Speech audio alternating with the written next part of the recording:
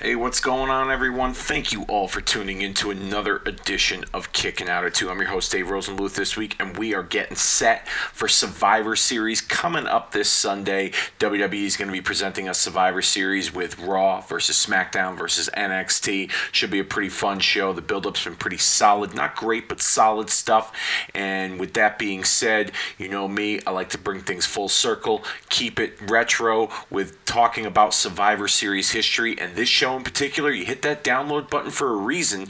And this week, the reason is you're going to find out just how I get to rebuild, reconstruct, rebook Survivor Series 1992. Now, for those of you that are faithful listeners, I greatly appreciate that. For those of you that are new to the party, I was originally scheduled to do a Survivor Series watch party with Dennis Levy. We were trying to set something up. Schedules didn't work out. We were going to watch the 1990 Survivor Series, which was won in the polls recently. Everyone voted for it. That was the Survivor Series people wanted to see me cover in watch party form, but unfortunately schedules didn't allow it. So I thought I'd take a little shift on the road, so to speak, and make a little detour and go a different route. And I thought, with my time on Weekend Warriors with Kobe Naida, we've been covering 1992 WWF and WCW with Superstars and Saturday Night, and I've always been fond of the year 1992 in wrestling.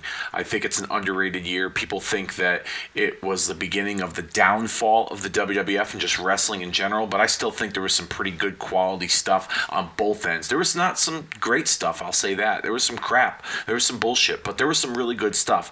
And this particular Survivor Series was the first year that the company ditched and abandoned the elimination match format as the centerpiece of this show. They only had one Survivor Series elimination match on this card. Everything else was standard singles matches or tag team matches. Had a couple of gimmick matches, a couple title matches. So, this I thought, what if, in 1992, keeping the same roster, same guys, a couple surprises here and there, we were to go back to that elimination match format as the entire focal point of this Survivor Series card. And I love doing all the what if scenarios. I kind of do it with Trading Places. Trading Places is a little different, though, because Trading Places, I like to realistically map out the trajectories based on the way the landscape is shaped at that time in the particular companies, whether it's WWF, WCW.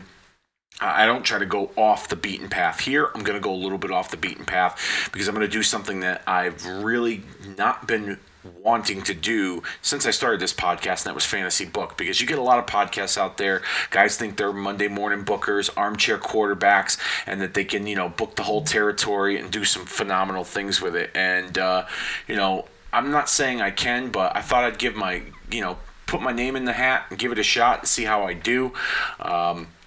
And so hopefully, you guys enjoy it, and maybe, what I construct, what I built, what I've rebooked when it came to the 1992 Survivor Series event is something that you guys might find enjoyable. And if you do or you don't, then please hit me up on social media, facebook.com/kicking out at 2. You can hit that like button. You can find all the links to archive shows, including this one, because that's where you hit the download button when you came over to the Facebook page. Or did you do it on Twitter? Because our handle is @kickingout2, KICKNOUT, and the number 2. And if you didn't find us on there, then you might have found us on the Retromania Pro Wrestling Podcast Network on Podbean, where you can find all the great shows from the Retromania Network by searching Retromania with a W. You'll find all the archives of Kicking Out at 2, all the other great shows like I mentioned, Marking Out the Days, Weekend Warriors, Gaijin Wrestling Radio, Hulkamania is Dead, Origins of Attitude, and other great individual bonus content. Got some great stuff up there. If you guys love retro pro wrestling podcasts, Kobe does a great job with all the different content he has over there. The show we do with Marking Out the Days, Weekend Warriors, it's a lot of fun. And like I said, kind of bringing that 1992 flavor that we've got over there on Weekend Warriors here to Kicking Out at 2 with this rebooking of Survivor Series 1992. And if Podbean ain't your thing, if you are a Google Play guy, if you're an Apple Podcast guy, Stitcher, Spreaker, Spotify, or any other podcast platform available, you can search Retromania with a W. You'll find all the great shows over there. So Retromania Pro Wrestling Podcast Network, all of our shows are just about anywhere. So search Retromania with a W, you'll find all those shows over there. All right, let's do this. Like I said, I'm going to kind of stay true to the current roster at that time in 1992, and give you guys a little bit of flavor of what I would have done or what I would have liked to have seen take place at this particular Survivor Series, with a couple little surprises here and there, something that you wouldn't expect. But, also kind of keeping true to the rivalries and the storylines and, the intermingling of guys. Hopefully it's going to be something that you guys enjoy. But before I get into that, let me give you guys the original card that took place in 1992. We saw a dark match between Crush and the Repo Man, with Crush victorious. If you listen to Marking Out the Day's Weekend Warriors, Crush was introduced as a new single star earlier that year in 1992. Repo Man was just doing his thing. They had a couple of run-ins here and there. They had a match at SummerSlam that year in 1992. With nothing really to write home about when it came to that, the build-up. But they had a dark match on the show, and Crush was victorious. And then on the main card, the opening match saw the Head Shrinkers defeat High Energy. Just a random match that was kind of thrown together at the last minute to put some guys on the card. 1992 was an interesting year, like I said, for the WWF. They were kind of keeping with the standard formula, but at the same time, they were trying new things with some new guys. The next match on the card saw the Big Boss Man defeat Nails in a nightstick match. Solid match, nothing to, they had a long-standing rivalry that, this was their first big meeting on pay-per-view, on television. They had little run-ins here and there, but for the most part, kept each other separate. Nails debuted, attacked Boss Man. Boss Man was out for months, and Nails was just, running roughshod over everybody. Boss Man returns. He wants his revenge. They finally settled in a nightstick match, and that's what we saw at Survivor Series that year in 1992. We also would get Mr. Perfect and the Macho Man Randy Savage defeating Ric Flair and Razor Ramon in a traditional tag team match, not a regular Survivor Series match, just a standard tag team match. They won by DQ. Flair and Razor, wouldn't adhere to the rules from the referee, and I think there was a chair involved, and we got all kinds of crazy hijinks. If you remember correctly, Mr. Perfect was a last-minute replacement for the Ultimate Warrior, who was let go by the WWF for failing a drug test. So they slotted Perfect in at the last minute, like 9 days before the event. And he tagged up with Macho Man. Perfect was Ric Flair's protege, and he was the executive consultant to Ric Flair, as well as Razor Ramon, too, who was a part of that little stable that Bobby Heenan kind of had going on. I would say stable, but alliance. We would then see Yokozuna make his pay-per-view debut, defeating Virgil. Nothing really to write home about, but it was a strong showing for the debuting Yokozuna. I said this on a recent edition of Weekend Warriors. Yokozuna was that generation's version of Andre the Giant. He was that big man. He was that monster. And they brought him out pretty strong in the weeks prior leading up to this match. We would then see Tatanka defeat the Model Rick Martel, another rivalry that was long-standing. Model took Tatanka's, Indian feathers, and he kept him hostage for a long time, and the two of them didn't really have any issues for a while. And then all of a sudden, they revisited this again. It was like, oops, we forgot to book the finish, so let's have the match at the pay-per-view. Also on this card, we saw the Nasty Boys end up as the sole survivors as they teamed with the Natural Disasters to defeat Money Incorporated and the Beverly Brothers. It was not long before this that the Nasty Boys were screwed out of a tag team title shot thanks to their manager, Jimmy Hart. Jimmy Hart helped Money Inc. get the title shot, and then the Head Shrinkers helped Money Inc. win and defeat the Natural Disasters. And then we would see these four teams go at it. Beverly Brothers was already inserted into the mix after they had a couple of run-ins with the Natural Disasters, but a tag team match at SummerSlam in 1992 that year, but nothing really of major note following that. But they kind of played off of their past rivalry to interject them into the match. The next match here, we would see The Undertaker defeat Kamala in a coffin match. Another long-standing rivalry between Undertaker and Kamala that got started before SummerSlam. They had their match at SummerSlam that year, and then Kamala would, grow very very scared of Undertaker and the powers that the Undertaker had, and it would eventually lead to this coffin match, and Kamala would be scared of the coffin and he wouldn't want to get in the coffin. Well, Undertaker pinned him, defeated him, then put him in the coffin and literally hammered the nails into the coffin. And then finally, the main event came when Bret the Hitman Hart defeated Shawn Michaels to retain the WWF Championship. Now, originally this match was scheduled to not be for the championship. However, Bret Hart defeated Ric Flair at a live event a couple of weeks prior, and him and Michaels kind of had an on-again, off-again rivalry. It looked like they were building towards this in the middle of 1992 after WrestleMania 8 when Bret won the title, the Intercontinental title from Roddy Piper. And the way that, from WrestleMania 8 to this point, I felt like WWF storylines were very confusing. Even though there was some good stuff, they would kind of start and stop certain things, and they wouldn't really finish some stuff. Guys were kind of all over the place. Michaels had issues with Bret, but then he had issues with the Model, but then eventually he would have issues with Bulldog, who he would defeat for the Intercontinental title. Bulldog was originally scheduled to wrestle on this card against the Mountie and defend the Intercontinental title, but he failed a drug test as well. He had to get let go. They put the belt on Michaels.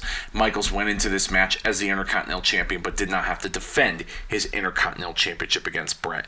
And overall, I thought this was a solid Survivor Series, but it wasn't what Survivor Series started as, with the elimination format, with the cards centering around those matches, and that was what was disappointing to me. Even though this was a solid pay-per-view, it just kind of lost that feel that Survivor Series brought with those elimination matches. Now let's get into how I would reshape this card based off of the events that had transpired in real time in 1992 and sticking with the Survivor Series elimination match format.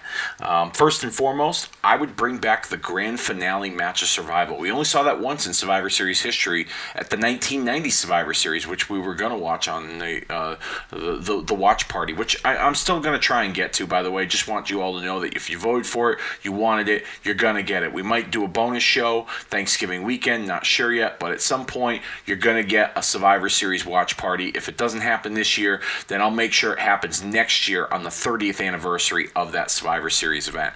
So just wanted to let you all know who voted for this and wanted it. I'm going to make sure it happens at some point or another. I do apologize. But yeah, I would bring the grand finale match of Survival back to the Survivor Series. I thought it was a fun little concept. The survivors of the winning teams would then eventually meet, and some would form, good guys on one side, bad guys in the other, and then you would have these super teams. And they did it in 1990 with the $1 Million Man, Rick the Model Martel, the Warlord, and Hercules and Paul Roma of Power and Glory against Ultimate Warrior, Hulk Hogan, and Tito Santana. And Hulk Hogan and the Ultimate Warrior would end up becoming the ultimate survivors, the sole survivors. But I'd bring that grand finale match of Survival back, because that, I think, would be fun in the Survivor Series card. Here's what else I would do before we get to the matches. I would hype up the return of Hulk Hogan, making a big announcement at Survivor Series. If you remember, in 1992, after his match with Psycho Sid at WrestleMania 8, Hulk Hogan had disappeared for a while. He was taking a break, going off to film some movies, work on some other projects. Heading into that match, they questioned his future. They didn't call it a retirement match, but they had said, this may possibly be Hulk Hogan's last match in the WWF. And even as we went off the air at that WrestleMania, Ultimate Warrior made the save, and him and Hogan celebrated. And, Gorilla Monsoon had said, Hulkamania is truly immortal and it will live forever. But we didn't know if that was going to be Hulk Hogan's last match or not. Well, for this story, for my Survivor Series 1992, I would announce that Hogan is coming to Survivor Series to make an important announcement regarding his future in the WWF. So be on the lookout for that. The first match that I would book for the 1992 Survivor Series, an elimination match, I should say, would be the team of Yokozuna, Bam Bam Bigelow, Skinner, and Damien Demento taking on the team of Hacksaw Jim Duggan, Virgil, Bob Backlund, and Max Moon. Now, why would I book this match? Well, usually there's a Survivor Series match where you just get a hodgepodge full of guys, you put them together to put them on the card, and this is what's going to happen. This would essentially really be a showcase match for Yokozuna, who had made his debut a few weeks prior. But, Duggan had just come back recently. Virgil was kind of in and out. Bob Backlund was making a comeback, and Max Moon had made his debut. So you just kind of throw the four of them together. And then you have Yokozuna, who captains the team. He's a newcomer to the WWF. He enlists in Bam Bam Bigelow, who's also making his return. He would make his return the week after Survivor Series in 1992, but for this story, he's going to return at the Survivor Series as a part of Yokozuna's team. Skinner, he's around, doesn't do much, but he's around. Doesn't hurt to have him on the card. And then Damien Demento recently debuted before that Survivor Series, so why not put him in this match? The next Survivor Series match that I would book, we would have the Beverly Brothers teaming with the Head Shrinkers to take on High Energy and the Natural Disasters in a 4-on-4 elimination match. Now, originally, two of these teams were a part of that one traditional Survivor Series match at that pay-per-view in November of 1992, that being the Natural Disasters and the Beverly Brothers. And going along with that story, like I said, Disasters had some issues with the Beverly Brothers, but it was the Head Shrinkers that cost them the WWF Tag Team titles. And High Energy now, kind of inserting them into this situation, they had a match at that Survivor Series against the Head Shrinkers, but just throwing another tag team into this mix here, getting them mixed in with these other three teams, I think helps the stock of High Energy. So that would be another traditional Survivor Series elimination match. Here's one that you might like. Undertaker captaining a team along with the Big Boss Man, El Matador, Tito Santana, and Crush taking on the team of Kamala, Nails, the Repo Man, and the Berserker. Now, let's break this down here for a minute. Crush and Repo Man had a dark match on this pay-per-view, so why not put them in this Survivor Series elimination match? El Matador, Tito Santana. I mean, he's a quality wrestler, a quality guy. I put him on the card because, he's going to produce. Why not? Put him in a decent role on a team with someone as high profile as Undertaker or even Big Boss Man. Big Boss Man, he's had his issues with Nails since Nails debuted in the WWF. Undertaker and Kamala has been well documented at that time. They had that match at SummerSlam. Hold off the coffin match for a later date and have these two captain their Survivor Series team. Now, where does Berserker fit into this? Well, Berserker tried to stab The Undertaker with a sword on an episode of Superstars earlier that year, and they never really resolved their issues, so kind of throw Berserker in the mix, and you got yourselves a 4-on-4 Survivor Series elimination match. Here's another good one. Captain Bret the Hitman Hart, WWF Champion, teaming with his brother-in-law, the British Bulldog, Davey Boy Smith, Marty Jannetty, and Tatanka to take on the team of Shawn Michaels, the Mountie, the Model Rick Martel, and Papa Shango. Now, how do all these guys mix and intertwine with each other? Well, let's go from the bottom here. Tatanka and the Model Rick Martel, they had a match at the Survivor Series pay-per-view in 1992. Their issues are still unresolved, so it's natural that they are on opposing teams. The Mountie and the Bulldog were scheduled for an Intercontinental Championship match with Bulldog as the Intercontinental Champion. In this story, Bulldog's not the Intercontinental Champion, but he hasn't been fired yet from the WWF, okay? That's what goes on in my story here. So naturally, they'd be on opposing sides. Marty Jannetty just returned at that time in real time in 1992, and he was out for revenge against his former partner Shawn Michaels, who threw him through the barbershop window. So naturally, Jannetty would want to get his hands on Michaels and side with Bret, who is the captain of this team, who's had his issues with Shawn Michaels, who's also had his issues with the Model Rick Martel earlier that year, and who also had his issues with Papa Shango. Papa Shango tried to put a curse on Bret the Hitman Hart. Some say that in that time period, Bret Hart's loss to Bulldog at SummerSlam was a result of Papa Shango's curse from days prior. Bing, bang, boom, you got yourself another Survivor Series elimination match. And rounding out these Survivor Series elimination matches, you have the team of the Ultimate Maniacs, Macho Man and the Ultimate Warrior, teaming with the Nasty Boys to take on the team of Ric Flair, Razor Ramon, and the WWF Tag Team Champions Money Incorporated. Talked about it earlier. The Nasties were screwed by Jimmy Hart out of a title shot. Money Inc. was slotted in. Money Inc. became the new tag team champions. There's a natural beef there. Savage has had issues with Flair. He's had issues with Ramon. The original idea was Savage and Warrior against Flair and Ramon in a standard tag team match. Well, Warrior doesn't get fired yet. He doesn't get popped for drugs. So keep him in the mix here. And these four men team up to take on Flair, Ramon, and Money Incorporated, and you got yourselves a top match for Survivor Series in an elimination style. And that is your Survivor Series 1992 card. And that does it this week for another edition of Kicking Out. No, I'm just kidding. I'm totally kidding. I told you I was going to rebook it. I'm going to rebook it. I'm going to go each match. I'm going to go eliminations. I'm going to talk about everything. And I hope I'm going to do a great job. And if you guys don't like it, be honest with me, because I could totally take constructive criticism. I'm going against everything that I believe in when it comes to podcasting and pro wrestling. I hate the fantasy book, but I thought this would be a good idea to do it and give it a try. Dip my toe in the water, if you will. So here we go, Survivor Series 1992. We open with the classic Survivor Series theme music playing in the background as Vince McMahon introduced us to the broadcast alongside Bobby the Brain Heenan live from Richfield, Ohio in the Richfield Coliseum, which held that Survivor Series that year, November the 25th, 1992, mind you. They run down some of the matches on the card, which include the Ultimate Maniacs and the Nasty Boys against Flair, Razor Ramon, and Money Incorporated. And Bobby the Brain Heenan, he's got some skin in the game with that match and predicts that Flair's team will not only be a cohesive unit, but they will also survive and end 1992 going into 1993 on top of the WWF. He says that all the rumors of tension between himself and Mr. Perfect are just rumors stirred up by Randy Savage and that they have nothing to worry about. Now, real time, when Bret Hart beat beat Ric Flair for the WWF Championship, Mr. Perfect was on commentary, and following that on Superstars, and he talked about his displeasure of Flair taking the match and losing the title. And Vince kind of stirred the pot a little bit on commentary and said, there's stuff going on between you and Bobby the Brain Heenan. I heard a rumor that things are not good between the two of you. And Perfect kind of, shrugged that off. We're going to kind of keep that in this story here. As we continue.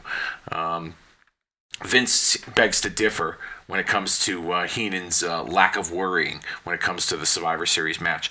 And then he reminds us that there's a major announcement from Hulk Hogan this evening, and speculation has it that he's officially announcing his retirement from the WWF. Brain says, yes, it's true. Hogan is leaving the WWF, and he came to the Survivor Series to say goodbye to all of his Pukamaniacs. Plus, the return of the grand finale match of Survival and much more here tonight at the 1992 WWF Survivor Series.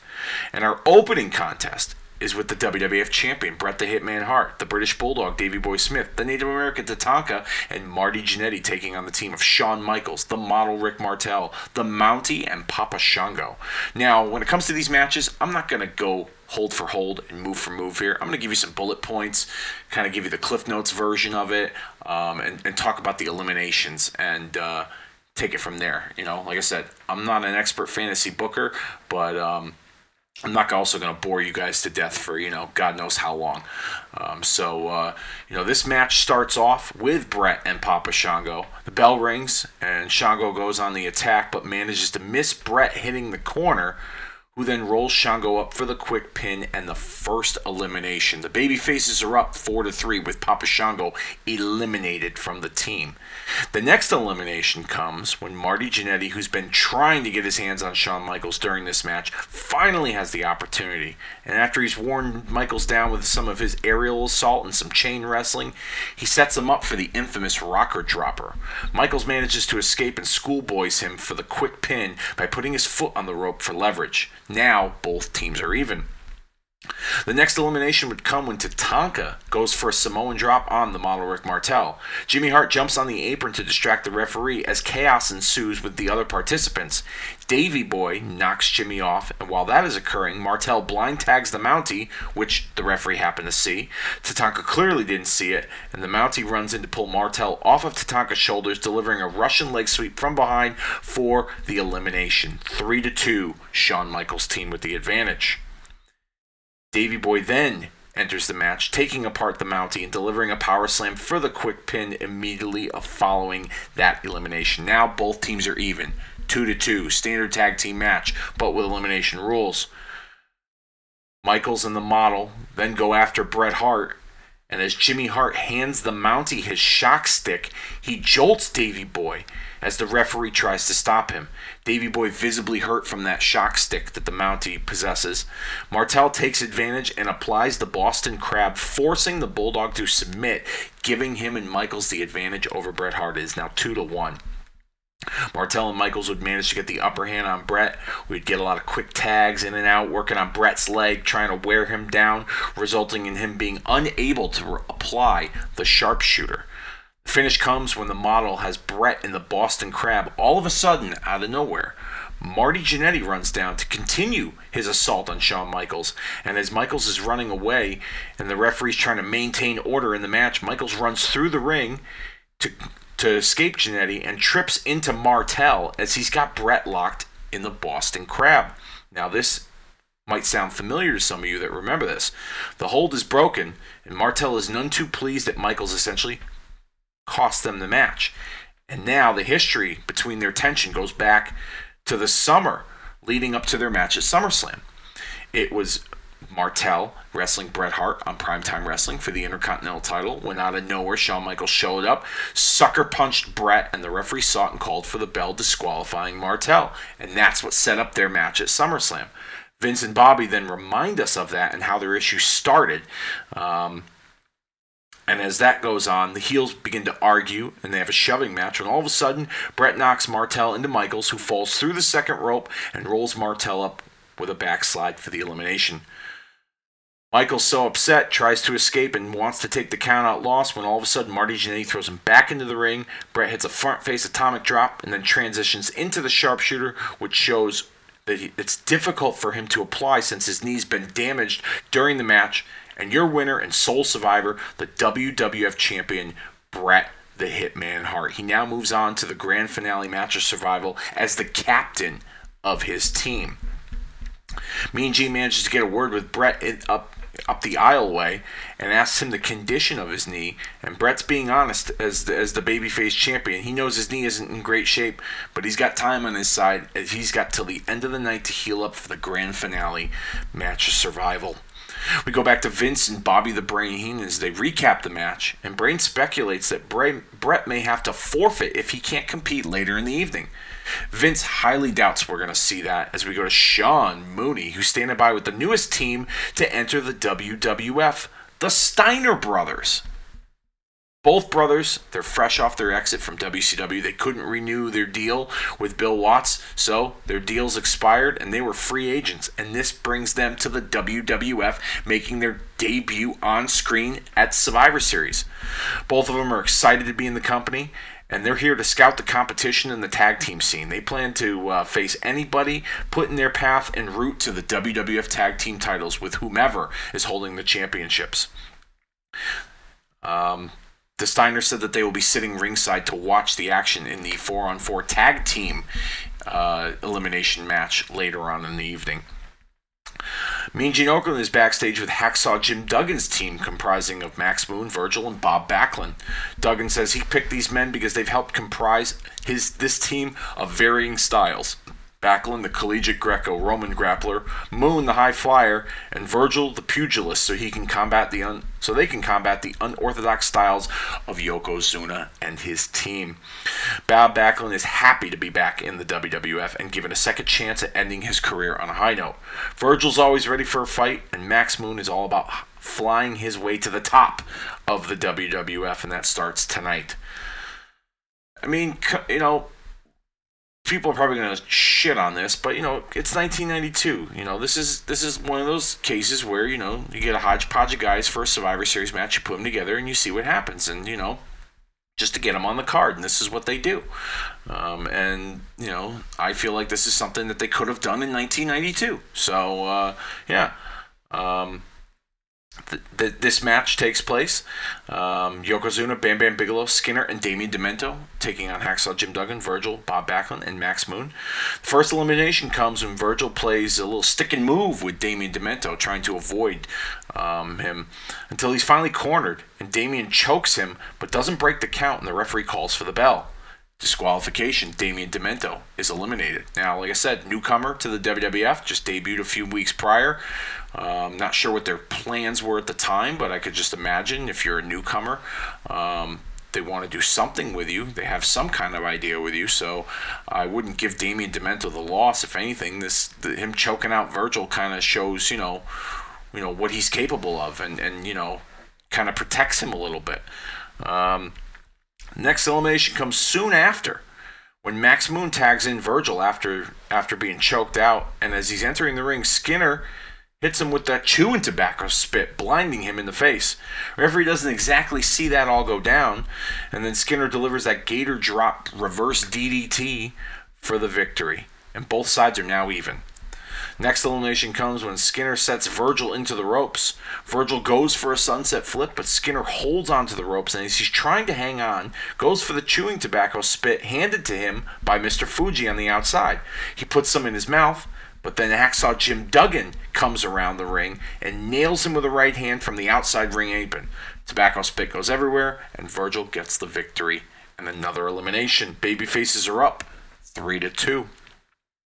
The next elimination comes when Bigelow and Yoko take turns putting the hurt on Virgil. We get a lot of frequent tags in and out, as Virgil he's no match. He's taken a beating from Skinner, he took one from Damien Demento, and now he falls victim to a top rope headbutt from Bam Bam Bigelow for the pin. Both sides are now even. As Yokozuna makes his way into the ring, he's challenged by Bob Backlund. Backlund has made several attempts in this match to use his speed to outsmart Yoko, and even at one point tried to body slam him, but to no avail. Bigelow then gets his licks in from time to time, as Duggan is forced to watch on. We would get several belly-to-belly suplexes from Yoko, and a bonsai drop later, and Bob Backlund is eliminated. Heels are up now, 2-1. Duggan would eventually take charge to Yoko with his brawling style. A lot of rights and lefts, attempts at some shoulder tackles, maybe even a body slam or two. And Yoko and Bigelow then eventually get the advantage on Duggan, continuing to make frequent tags as Bobby the Brain and Vince discuss the power and sheer humanity that these two possess.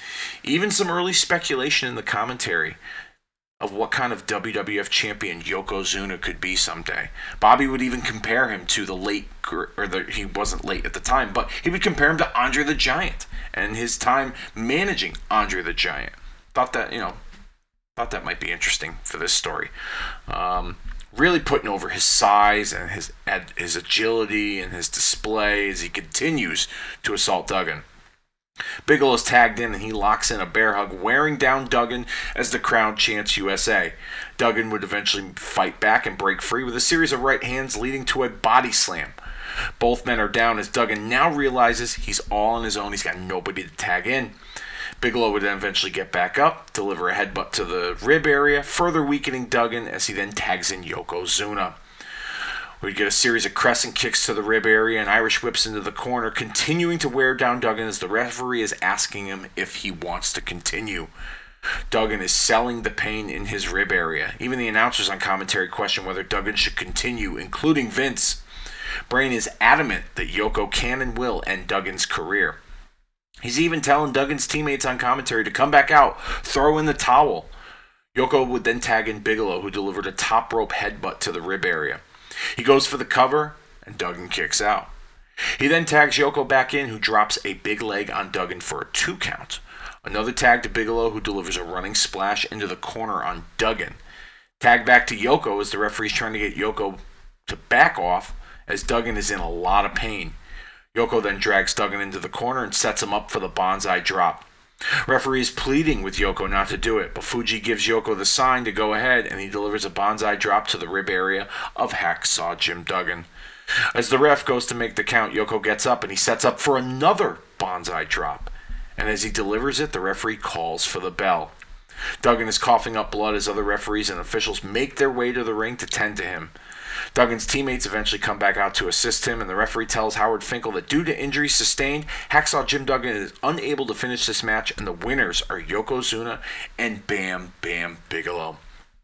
Commentators are really putting over just how dangerous Yokozuna is, but combined with Bam Bam Bigelow, they could be unstoppable heading into the grand finale match of Survival against an already injured WWF champion, Bret the Hitman Hart.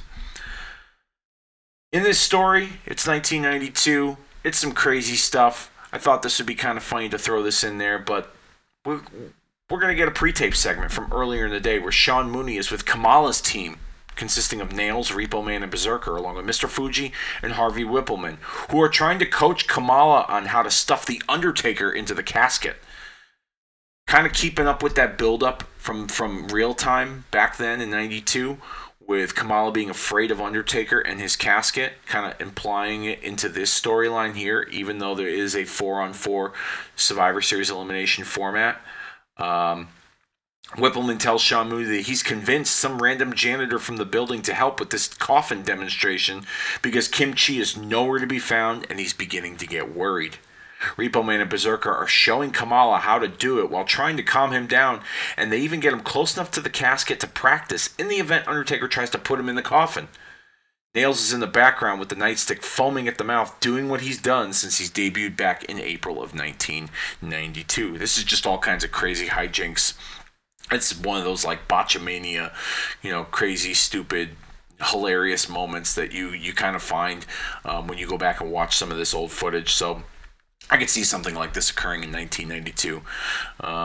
Sean Mooney then refers back to the whereabouts of Kim Chi, and Whippleman doesn't have a clue, but that he better be there when it comes time for the match later. Our next Survivor Series elimination match is the Beverly Brothers and the Head Shrinkers taking on the Natural Disasters and High Energy. This match, like I said, similar to the one in 1992. The rules are if your tag partner is pinned, you are also eliminated. We see the Steiner brothers sitting front row at ringside, and as the heels make their way out first, they enter the ring glaring at the Steiners.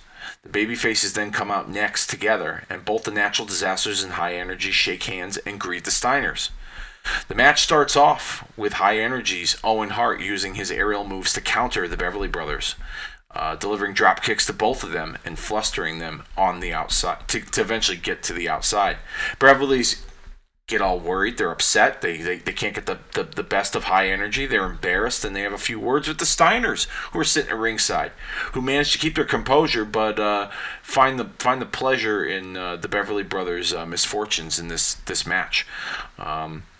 Match continues with quick tags by the babyfaces, with High Energy displaying their fast-paced style, outsmarting the Beverly Brothers. We then get some double-team moves from both teams early on in this match until the tide begins to turn for High Energy after Owen ducks a double clothesline from both Beverly Brothers and returns it with a high cross body to both men. He then tags Koko Beware, and the first elimination comes when Owen and Koko deliver a double drop kick to both Beverly Brothers, with the referee making the double pin for the elimination. The legal men, I should say at the time, were Owen Hart and Blake Beverly, and the baby faces are up 4-2. Tag partner eliminated as well. The Beverly Brothers are hot about this. They get upset, and they're not happy that they've been eliminated first. So they begin to jaw with the Steiner brothers, who by now are happy to see them eliminated, and they're standing up in their seats, motioning for them to leave the ringside area. We then get Blake Beverly pie-facing Rick Steiner, which then causes Scott to jump the guardrail and go after them. Crowd pops huge as Rick makes his way over the rail, and both teams are brawling in the outside. The remaining three teams are looking on as referees and officials manage to pull them apart and clear the ringside area of all the chaos. The Beverlys head up the aisle while WWF officials escort the Steiners to the back through the crowd. And the match continues as the Head Shrinkers waste no time picking apart Owen Hart from High Energy. Series of double team moves and frequent tags by the Head Shrinkers. We get some headbutts, some kicks, some submission holds. Their unorthodox style is on full display. And the next elimination comes when Fatu delivers a top rope splash to Owen Hart for the pin. Now we get the heavy hitters enter in the match. Typical big man match. The match that I think people wanted to see at that time, in real time in 1992. Head Shrinkers, Natural Disasters. They got history. Head Shrinkers cost the Natural Disasters the tag team titles. Like I said, it was from 1992. We're going to keep that story and implement it into my story and my version of Survivor Series here. As we get both teams not really getting the best of each other. They're just kind of, one-upping each other. Like I said, typical big man match, a lot of power moves. Earthquake mistakenly goes for a headbutt on Samu and realizes that headbutts don't affect the Head Shrinkers, which then leads to them wasting no time in working on Earthquake and his head. Playing off the attack on Wrestling Challenge weeks prior when they attacked them, costing them the tag team titles to Money Inc. by sending Earthquake into the guardrail and hitting his head. After a beating ensues, and the Head Shrinkers get the advantage. Eventually, Earthquake would come back. He would manage to make the hot tag to Typhoon as he cleans house, and both teams are in the ring brawling. They managed to make it out to the floor with the referee beginning to count. And then the referee would get distracted as Fatu and Typhoon are going at it. All of a sudden, Afa, out of nowhere, takes that big stick that he comes down the ringside with and nails Earthquake in the head, and he's out cold on the floor. Typhoon eventually sees his partners down and goes to help, only for Samu to nail him with a headbutt from behind into the back of his head area, leading to him tagging into Fatu, who delivers the big splash off the top rope for the elimination. Your winner and survivors, the Head Shrinkers. Vince and Bobby then bring it back to Mean Gene, who is with Yokozuna, Mr. Fuji, and Bam Bam Bigelow as they discuss the grand finale match of Survival. Bigelow says this is his type of match and it was meant for him and he's not planning on losing tonight. Mr. Fuji then tells Mean Gene that the Head Shrinkers are going to be joining Yokozuna and Bam Bam Bigelow as his partners for the main event. Fuji says this team is unstoppable and Bret Hart better pray he's got a team to back him up because with one good leg, he's in a lot of trouble. Afa and the Head Shrinkers show up on the interview set. We get all kinds of craziness going on. The heel team yelling and screaming as Fuji and Afa are laughing at the carnage they plan to cause Bret Hart and his team tonight. As Mean Gene sends it back to Vince and Bobby on commentary, they recap what we all just saw, wondering what kind of odds Bret Hart has up against him, not only with his injured knee, but also the fact that he doesn't know who his partners are yet for tonight's main event. Vince then sends it back to Sean Mooney, who is outside the trainer's room waiting to hear from Bret Hart and his status for tonight's main event. He manages to creak open the door just a little bit, and we see that Bret Hart is being taped up as doctors are strongly considering having him forfeit the match. Mooney then asks Bret what his decision will be, and Bret says he's not backing out, and as the WWF champion, he plans to fight anyone, anytime, anywhere. That's typical Bret Hart. Doesn't matter what storyline, what timeline you're in, whether it's 1992 or 2000 and 1992. it doesn't make a difference. Bret Hart, babyface Bret Hart was always going to stand up and fight no matter what the circumstances were. We get Lord Alfred Hayes, promotional consideration paid for by the following, outside the dressing room of Hulk Hogan, trying to get the scoop on his future in the WWF. When all of a sudden, Brutus the Barber Beefcake is seen entering Hulk's dressing room. Lord Alfred Hayes then asks Beefcake if he's here to witness Hulk Hogan retire from the WWF. Beefcake then promises tonight will be a night that WWF fans will never forget, and no matter what Hulk does, he's behind him all the way. Go back to Vince and Bobby on commentary, and Brain further drives home the point that Hogan is retiring due to the fact that he called his best friend Brutus the Barber Beefcake for support. Vince honestly doesn't really know what to think anymore, and he says that Hogan was last seen at WrestleMania 8 where his future was in question heading into the match with Sid. Maybe after all these months, Vince starts to realize that Hogan has had some time to think and he could have come to a decision that he ultimately doesn't want to hear, and that's why he brought Beefcake here tonight. He doesn't want to believe it, but he's beginning to think that Bobby the Brain Heenan is onto something and that Hulk Hogan could be retiring from the WWF. We go back to Sean Mooney, who's with the Nasty Boys and the Ultimate Maniacs. Mooney does the typical, asks them what their strategy is, and the Nasties talk about being natural survivors on the streets, and this type of match is right up their alley. They may not have always seen eye to eye with the Ultimate Warrior and Macho Man Randy Savage, which is true because in 1992, the Nasty Boys were put to task by Jimmy Hart to take out Savage and Warrior heading into Savage and Warrior's SummerSlam match.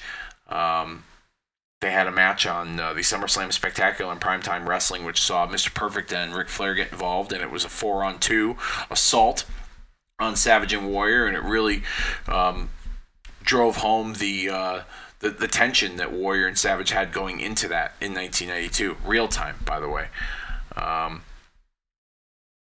We get so yeah, there's history stemming from that, and then the Nasty Boys say that they can agree that Flair, Razor Ramon, and Money Incorporated need a one-way ticket to Nastyville in Pity City. And then the Warrior chimes in and volunteers to be Jimmy Hart's personal tour guide to Pity City. Macho Man says he's got a little extra machismo for Razor Ramon and a special surprise for Ric Flair. Nature Boy? Keep your friends close, but your enemies closer. Jane Main asks what that means, and Savage says, you're gonna have to find out tonight. We then go back to the commentators, and Vince then asks Bobby what he means by that, and Brains says he has no idea. He says he talked with Flair and Ramon earlier in the day, and they assured him that the plan was coming together and everybody was on board. There was no dissension between Mr. Perfect and company, despite what we've heard recently. Perfect on commentary during episodes of Superstars in 1992 Real Time was beginning to question Flair's decision to accept the title match with Bret Hart, resulting in losing the championship, like I made mention of earlier.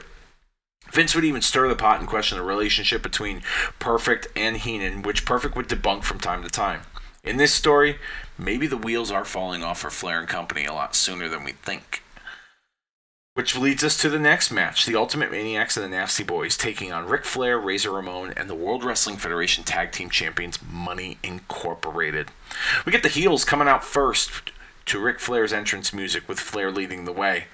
Bobby the Brain Heenan stands up from the announcer's podium to call over Mr. Perfect. Mr. Perfect walks over and he tells Perfect to stick to the plan and what we talked about. Perfect smirks and walks away as the rest of the team is making their way to the ring. You could see Flair and Ramon look rather concerned, even confronting Perfect of where his allegiances lie in this match, with Perfect assuring them he's on the right team. Babyfaces come out with separate entrances. Lastly, Savage, who then grabs the microphone, promising Flair and his team that their secret weapon is someone within their team, and we'll find out just who that is as the match goes on. Savage really stirring it up. He gets the heels to question Perfect again, with all four looking unhappy to find this out as the bell rings and the match is underway. After some frequent tags and miscommunication from the heels, babyfaces are taking control early on, flustering them, further driving home the point that this secret weapon they don't know about or who they think it might be is really getting under their skin. It's affecting their game plan. All the babyfaces hit their signature spots. Warrior with his clothesline. Nasty Boys managing to get their hands on Money Inc. for a bit with their brawling style. Perfect and Jimmy Hart eventually would rally the troops and slow things down. And as the match settled down, the first elimination came when the $1 Million Man sent Jerry Sags into the corner. $1 Million Man is sent into the corner by Sags. Sags charges, and DiBiase puts his boots up, knocks him down, and covers Sags, but with his feet on the rope, which is not in plain view of the referee, giving the heels the advantage 4-3. Knobbs makes his way in and is thwarted by Razor Ramon from behind. The heels continue to work on Knobbs for a bit until Flair is tagged in, and he makes Knobbs submit to the figure 4. 4-2, heels are in the lead. The match continues with the heels working on both Savage and the Warrior, Savage mainly, isolating him in their corner.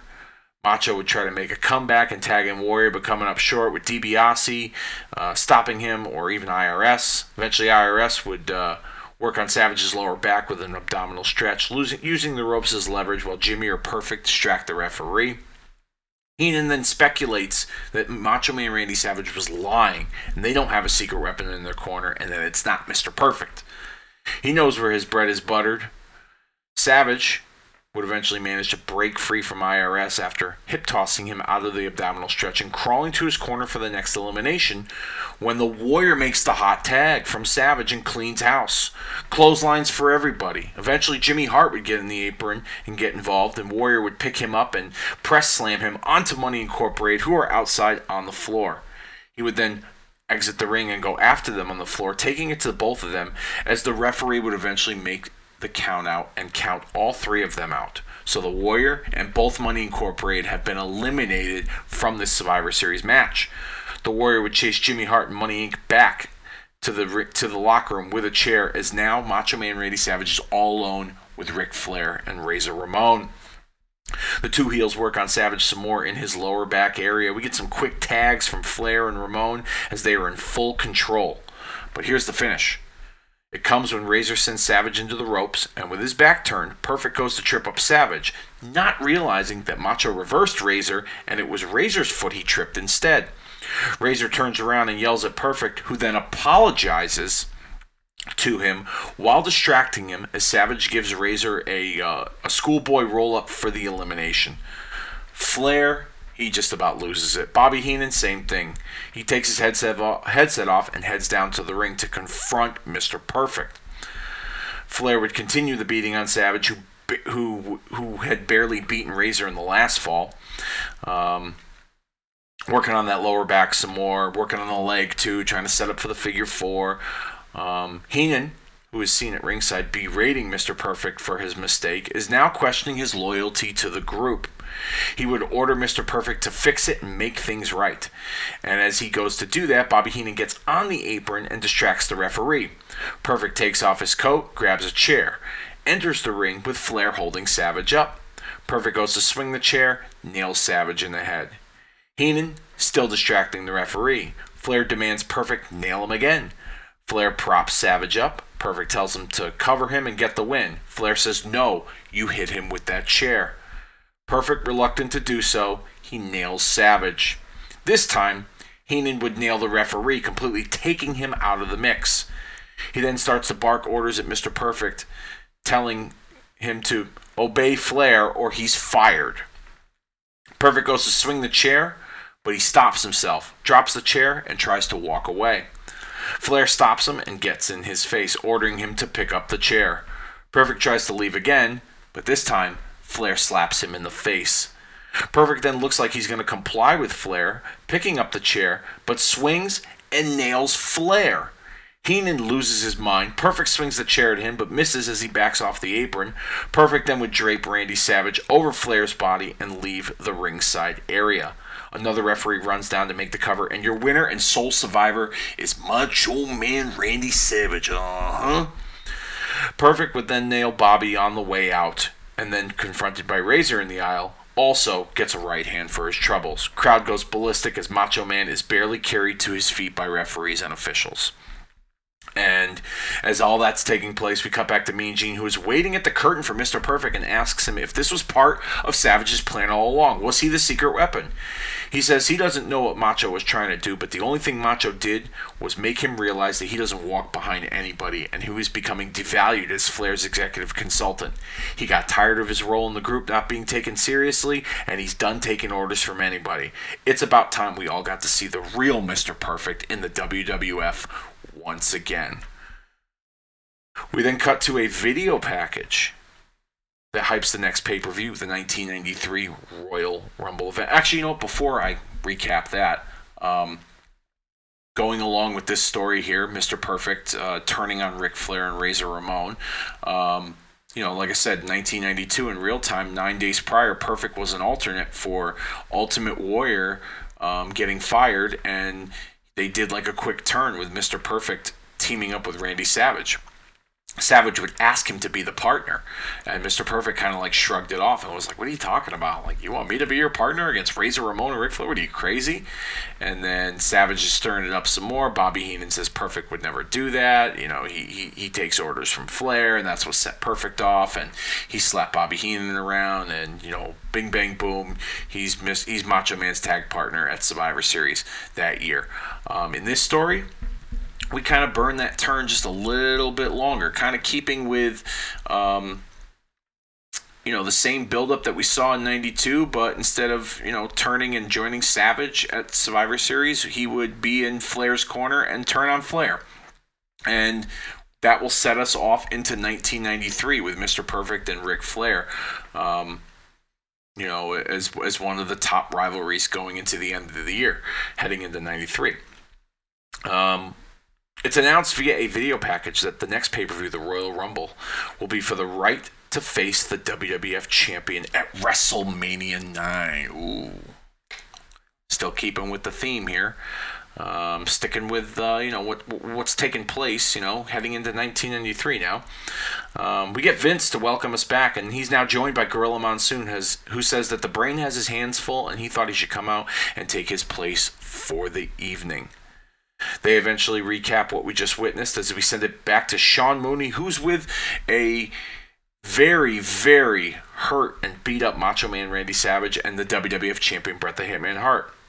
Mooney also would ask Macho Man if Perfect was the secret weapon. He says yes and no. Yes, because we all finally got to see Flair and his goons crumble within, thanks to Mr. Perfect finally seeing the light. But no, because I didn't directly have a plan with Mr. Perfect. I helped influence Perfect's decision by stirring it up and allowing the kingdom to fall. They then move on to their thoughts on the grand finale match of Survival, and Bret is thrilled that Savage is on his team, but they have a tough road ahead of them in the team of Yokozuna, Bam Bam Bigelow, and the Head Shrinkers. Bret says he and Macho Man will be healing up and scouting their partners for the main event tonight. Our next match, Kamala, Nails, Repo Man, and the Berserker take on The Undertaker, the Big Boss Man, Crush, and El Matador, Tito Santana. The heels come out together with no sight of Kim Chi anywhere. Gorilla and Vince then speculate that maybe Kim Chi saw the light just like Mr. Perfect and got rid of the excess baggage that is Harvey Whippleman.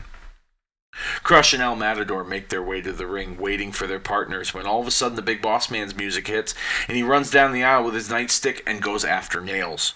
Both guys can't get enough of each other, both guys beating the shit out of each other with their nightsticks. Referees and members of both teams attempt to break this up, but they just can't seem to get it under control, when all of a sudden Jack Tunney, the president of the World Wrestling Federation, then makes his way down the aisle, and he goes directly to Howard Finkel and tells Finkel that due to the uncontrollable actions of the Big Boss Man and his pre-match attack on Nails, he's been disqualified from this match and will need to leave the ringside area immediately. Wow. Already setting up the baby faces at a 4-3 disadvantage.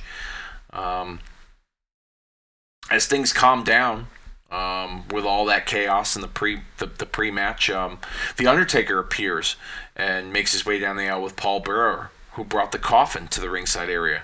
Kamala, who looks visibly shaken at the sight of the casket, tries to leave, but his teammates and Harvey Whippleman stop him from doing so. The bell would ring, and Undertaker motions for Bearer to open the coffin, and we find that Kim Chi is in that coffin, which scares the hell out of Kamala. He runs for his life, jumps over the guardrail into the crowd, and he is counted out. Similar to what we've seen in 1992 on episodes of Superstars. Go back and check it out on the network. We would then get Nails on the attack with Undertaker, as Undertaker hasn't even gotten his coat and jacket off yet, or coat and hat off yet. They fight on the outside while Berserker goes at it with El Matador. Crush eventually goes after Repo Man, and the referee just can't seem to get things in order. Eventually, Berserker, El Matador, Repo Man, and Crush would all brawl in the aisle, while The Undertaker delivered a chokeslam to Nails for the pin and another elimination. Referee managed to then count out the other 4 individuals that I just mentioned, leading to The Undertaker winning and become the sole survivor of the match. This was a pretty short match. I booked it this way because Undertaker had a hodgepodge of guys with him. It kind of made sense that Boss Man didn't fully get his hands on Nails. He's been waiting for so long. He just got a little taste of it. Undertaker and Nails had some issues with each other before this Survivor Series event, so Undertaker got a little piece of Nails. He kind of touched on the stuff with Kamala. Kamala's scared of the coffin. Kamala would, run away and get himself counted out. So I mean, it seems appropriate that we would see something like this take place in 1992, so why not put it into my story of my Survivor Series? Bossman would eventually come back out looking for retribution on Nails. Gets him with the nightstick again, then eventually handcuffs him to the ropes. Crowd gets into it as Bossman teases that he's finally going to get a piece of Nails, who is helpless, handcuffed to the ropes. Gives him a few swipes of the nightstick just before officials finally stop the Bossman from continuing his assault. Bossman would back away and leave the ringside area, feeling justified after what Nails had put him through. Undertaker is also seen leaving the ringside area as well not long after that, as it's made official he will now team with Bret Hart and Macho Man to take on Yokozuna, Bam Bam Bigelow, and the Head Shrinkers in the grand finale match of Survival. Cut back to Lord Alfred Hayes, who is trying to get a word with Ric Flair and Razor Ramon, but they shove the cameraman and slam the locker room door shut. We then cut to some highlights with a voiceover from Sean Mooney. And we see the finish of the Hulk Hogan WrestleMania 8 match with Psycho Sid, which saw Papa Shango and Ultimate Warrior do the run-in. We cut back to Gorilla and Vince, who preview the teams in the grand finale match of Survival, and it will be a 4-on-3 elimination match.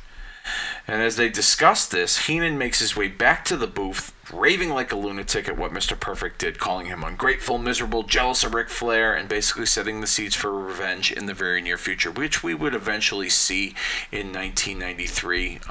Flair would have his issues with Mr. Perfect, Razor Ramon still, and then eventually Bobby Heenan would enlist in the narcissist Lex Luger to take out Mr. Perfect. Bobby would try to kick Gorilla out of the booth, saying, all right, time for you to go back to the banana tree. It's time for me to do my job now. Doesn't work. Gorilla's deciding he's going to stay. Vince allows it. Heenan then tries to collect himself and say that I only came back to witness the retirement of Hulk Hogan. So you can stay, Monsoon. Very typical Bobby Heenan. Double standards there.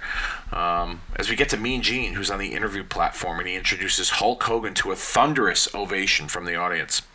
Hogan decked out in his traditional bandana, yellow shirt, red spandex, the gold cross, and the yellow cowboy boots. He poses a little bit for the crowd and soaks in the adulation as Gene gets right into it and asks the million-dollar question, why did you return tonight to the Survivor Series? What are you here for? Hogan says that he's reached a crossroads in his life. Well, he doesn't exactly say that. He says, let me tell you something, Mean Gene. I've reached a crossroad in my life. I've been to the mountaintop of the WWF, dude, and I've done everything I've set out to accomplish. I've had a lot of time to think since WrestleMania 8, and I've received thousands of letters from all my Hulkamaniacs asking me if I was coming back. I've had time to work on other projects in Hollywood. I've spent a lot of time with my family, my wife, and my kids, brother. But I also got to spend some time with my closest friend, Brother Brudeye, Brutus the Barber Beefcake. And in that time with Brutus, I've been by his side every step of the way in rehab after that near-death boating accident that almost took his life, dude. And he saw what it did to Brutus. I mean, I can't do any more Hogan voice. Otherwise I'm gonna lose my voice.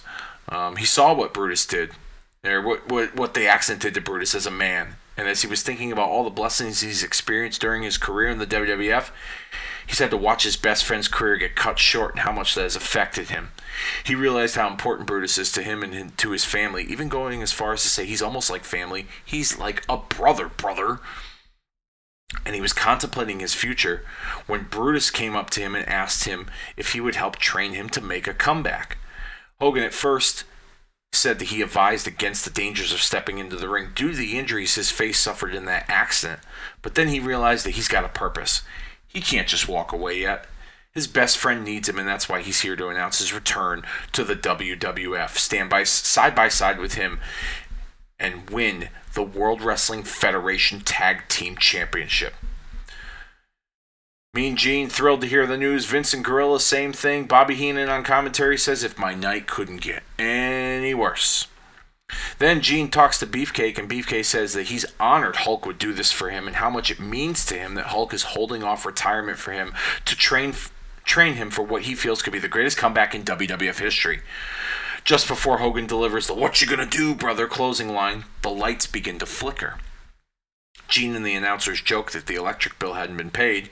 Then the lights go out completely, and when they come back, Papa Shango is standing in front of the platform just a few feet away with his smoking skull and looks to be delivering one of his infamous curses.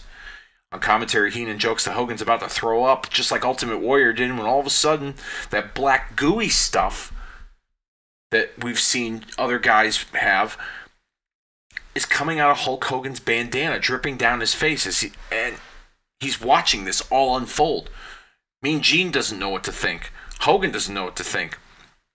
And as he's watching this black goo come out of his bandana and all over his face and his body, from out of nowhere, Jake the Snake Roberts delivers a DDT to Brutus Beefcake right on his head and face area on the interview platform and runs off before Hogan can get him. Brain just absolutely loses it on commentary. Absolutely loving this. Jake is seen walking away with Papa Shango while referees and officials tend to Beefcake.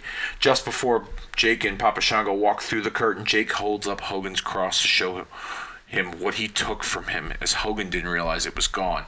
And he stands over his best friend, hoping and praying that everything's okay. Now, this is the little twist and surprise I put in here. Number one, Hulk Hogan's retirement, or rumored retirement speech, but also the return of Jake the Snake Roberts. Earlier that year at WrestleMania 8, Jake the Snake Roberts left after losing to Undertaker. Behind the scenes, he had a dispute with Vince McMahon, and he thought he was going to be the head booker, and they decided not to give him that position. So Jake held the company up and said, if you don't give me my release, I'm not going to go out there and do this match. And they let him go. And he eventually would sign with WCW later that year in the summer, and have a rivalry with Sting, leading to their match at Halloween Havoc and Spin the Wheel, Make the Deal. Horrible match. Coal miner's glove. Sucked a dick big time. Yeah, it was bad. And then eventually Jake would leave WCW not long after that. And from my experience meeting Jake in 2019, my wife and I went to his stand-up show, which was, by the way, it was awesome. I asked him, why was your tenure so short in WCW? Because I didn't even know why it was. And he said, he goes, I quit because Bill Watts is a piece of shit.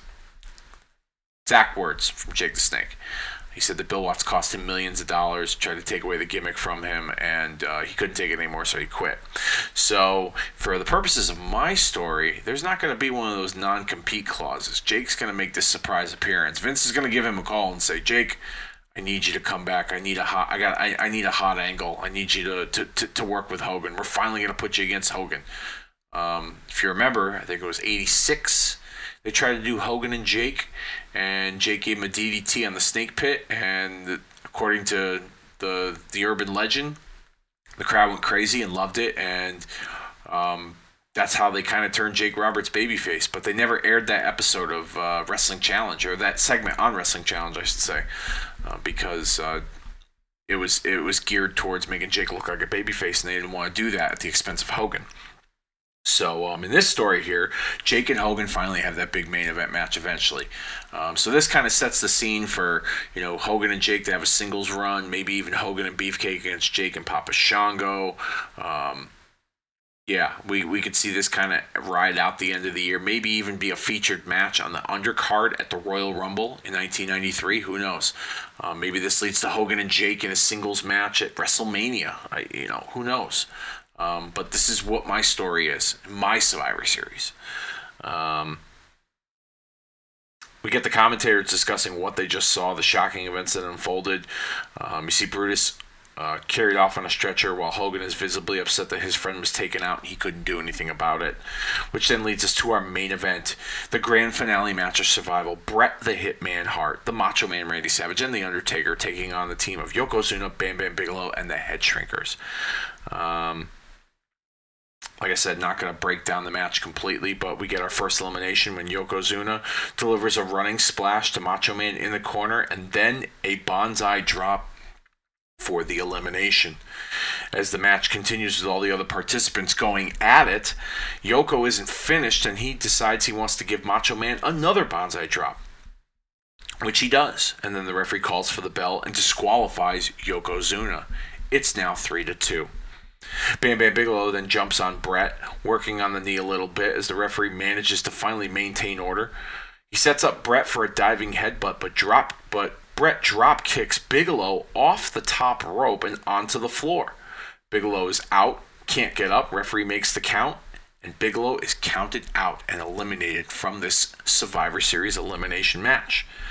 The next finish comes when Bret delivers a front-face atomic drop to Samu, which then turns into a choke slam by The Undertaker for the pin. Fatu then would try to save face as the final member of his team, only for The Undertaker to deliver a tombstone and then Bret giving him the sharpshooter for the victory. And your winners and sole survivors, the WWF Champion Bret the Hitman Hart and The Undertaker, as the two go off the air celebrating at the 1992 Survivor Series. And there you guys have it. That is my 1992 Survivor Series, the Cliff Notes version, with the eliminations and how things got to where they are. And now, where do we go from here? Where do we go with all these finishes? Well, like I said, let's start with the Hogan situation. Could it lead to him and Jake? Yes. Could it lead to him and Beefcake and Shake and Papa Shango? Absolutely. Ric Flair, clearly him and Razor Ramon have their issues with Mr. Perfect.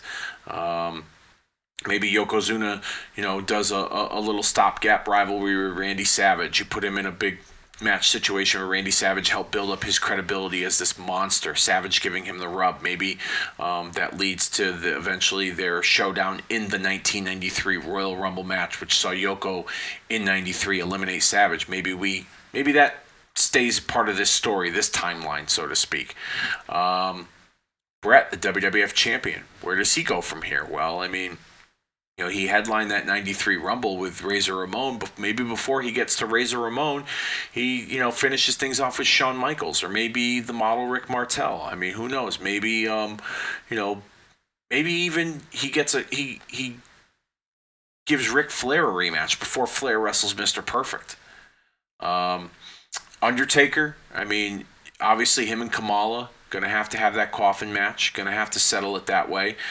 Maybe they set up a Saturday night's main event before the Royal Rumble, or a special episode of Primetime Wrestling, a wrestling challenge. We got Undertaker in a coffin match with Kamala. Big Boss Man and Nails, definitely going to have that nightstick match. In my story, it won't happen at Survivor Series, obviously, but maybe it'll happen before the end of the year on a special episode of, like I said, Primetime or Wrestling Challenge, or maybe even another Saturday night's main event. The Steiner brothers clearly going to get in the mix, according to my story, and my Survivor Series with the Beverly brothers, and they're going to start things off, and then maybe eventually we'll see them get to Money Incorporated. Who knows? What about Ultimate Warrior? Are him and Macho Man still going to be a tag team? Are they going to maybe challenge for the WWF Tag Team Championship against Money Incorporated? Warrior seemed to have his hands full by himself. Who knows how that's going to turn out? But those are just some of the things that, in my fantasy world of WWF at that time, could take place realistically. Even in that fantasy world, realistically, it could take place. And yeah, that about does it. Hope you guys all enjoyed it this week. Like I said, I still wanted to do a Survivor Series theme show. I thought this would be a great idea. Dip my toe in the water. Please, by all means, let me know how I did. If I did a shitty job, then I will gladly tell you that I did a shitty job. Hopefully I did good by you guys with this fantasy booked Survivor Series from November the 25th, 1992.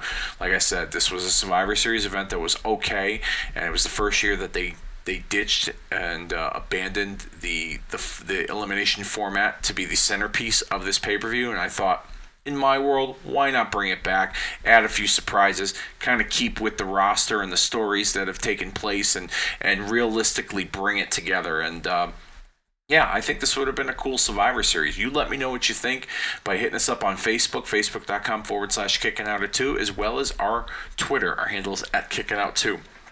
You can find all the great shows of Kicking Out at 2, as well as the other great shows of the Retromania Pro Wrestling Podcast Network over on Podbean, Google Play, Apple Podcasts, Stitcher, Spreaker, Spotify, and all podcast platforms available. And next week, as we head into the Thanksgiving holiday, we're going to be bringing you All in the Kayfabe Family. My shoot brother, Justin Rosenbluth, is going to be joining me, and we're going to discuss storyline, siblings, and relatives in wrestling history. They say that you can't pick your family, but in the world of professional wrestling, promoters and bookers knew how to pick relatives and siblings, and they certainly did that over the course of history. Talking about Undertaker and Kane, Edge and Christian, Smoking Guns, Kevin and Dave Sullivan. We're going to list all kinds of different storyline related siblings and family members, and discuss whether they would have been believable as siblings, or if it was just it didn't come across as brother and sister, or brother or whoever. But anyhow, I'm kind of stumbling over my words here as we close it out. Like I said, thinking about doing a bonus show for Thanksgiving weekend, maybe Black Friday bonus show. Last year we did a kind of free form, open discussion. Dennis joined me and we discussed just whatever came to our minds. Maybe we'll do that again. Maybe we'll do Survivor Series 1990 watch party. I don't know, but be on the lookout. Possible bonus show coming your way Thanksgiving weekend. Next weekend, All in the Kayfabe Family.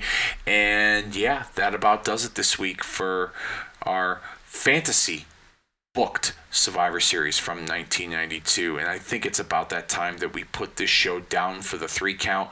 My time as an armchair booker and quarterback has come to an end. Hope you all enjoyed it, and we will see you all next week.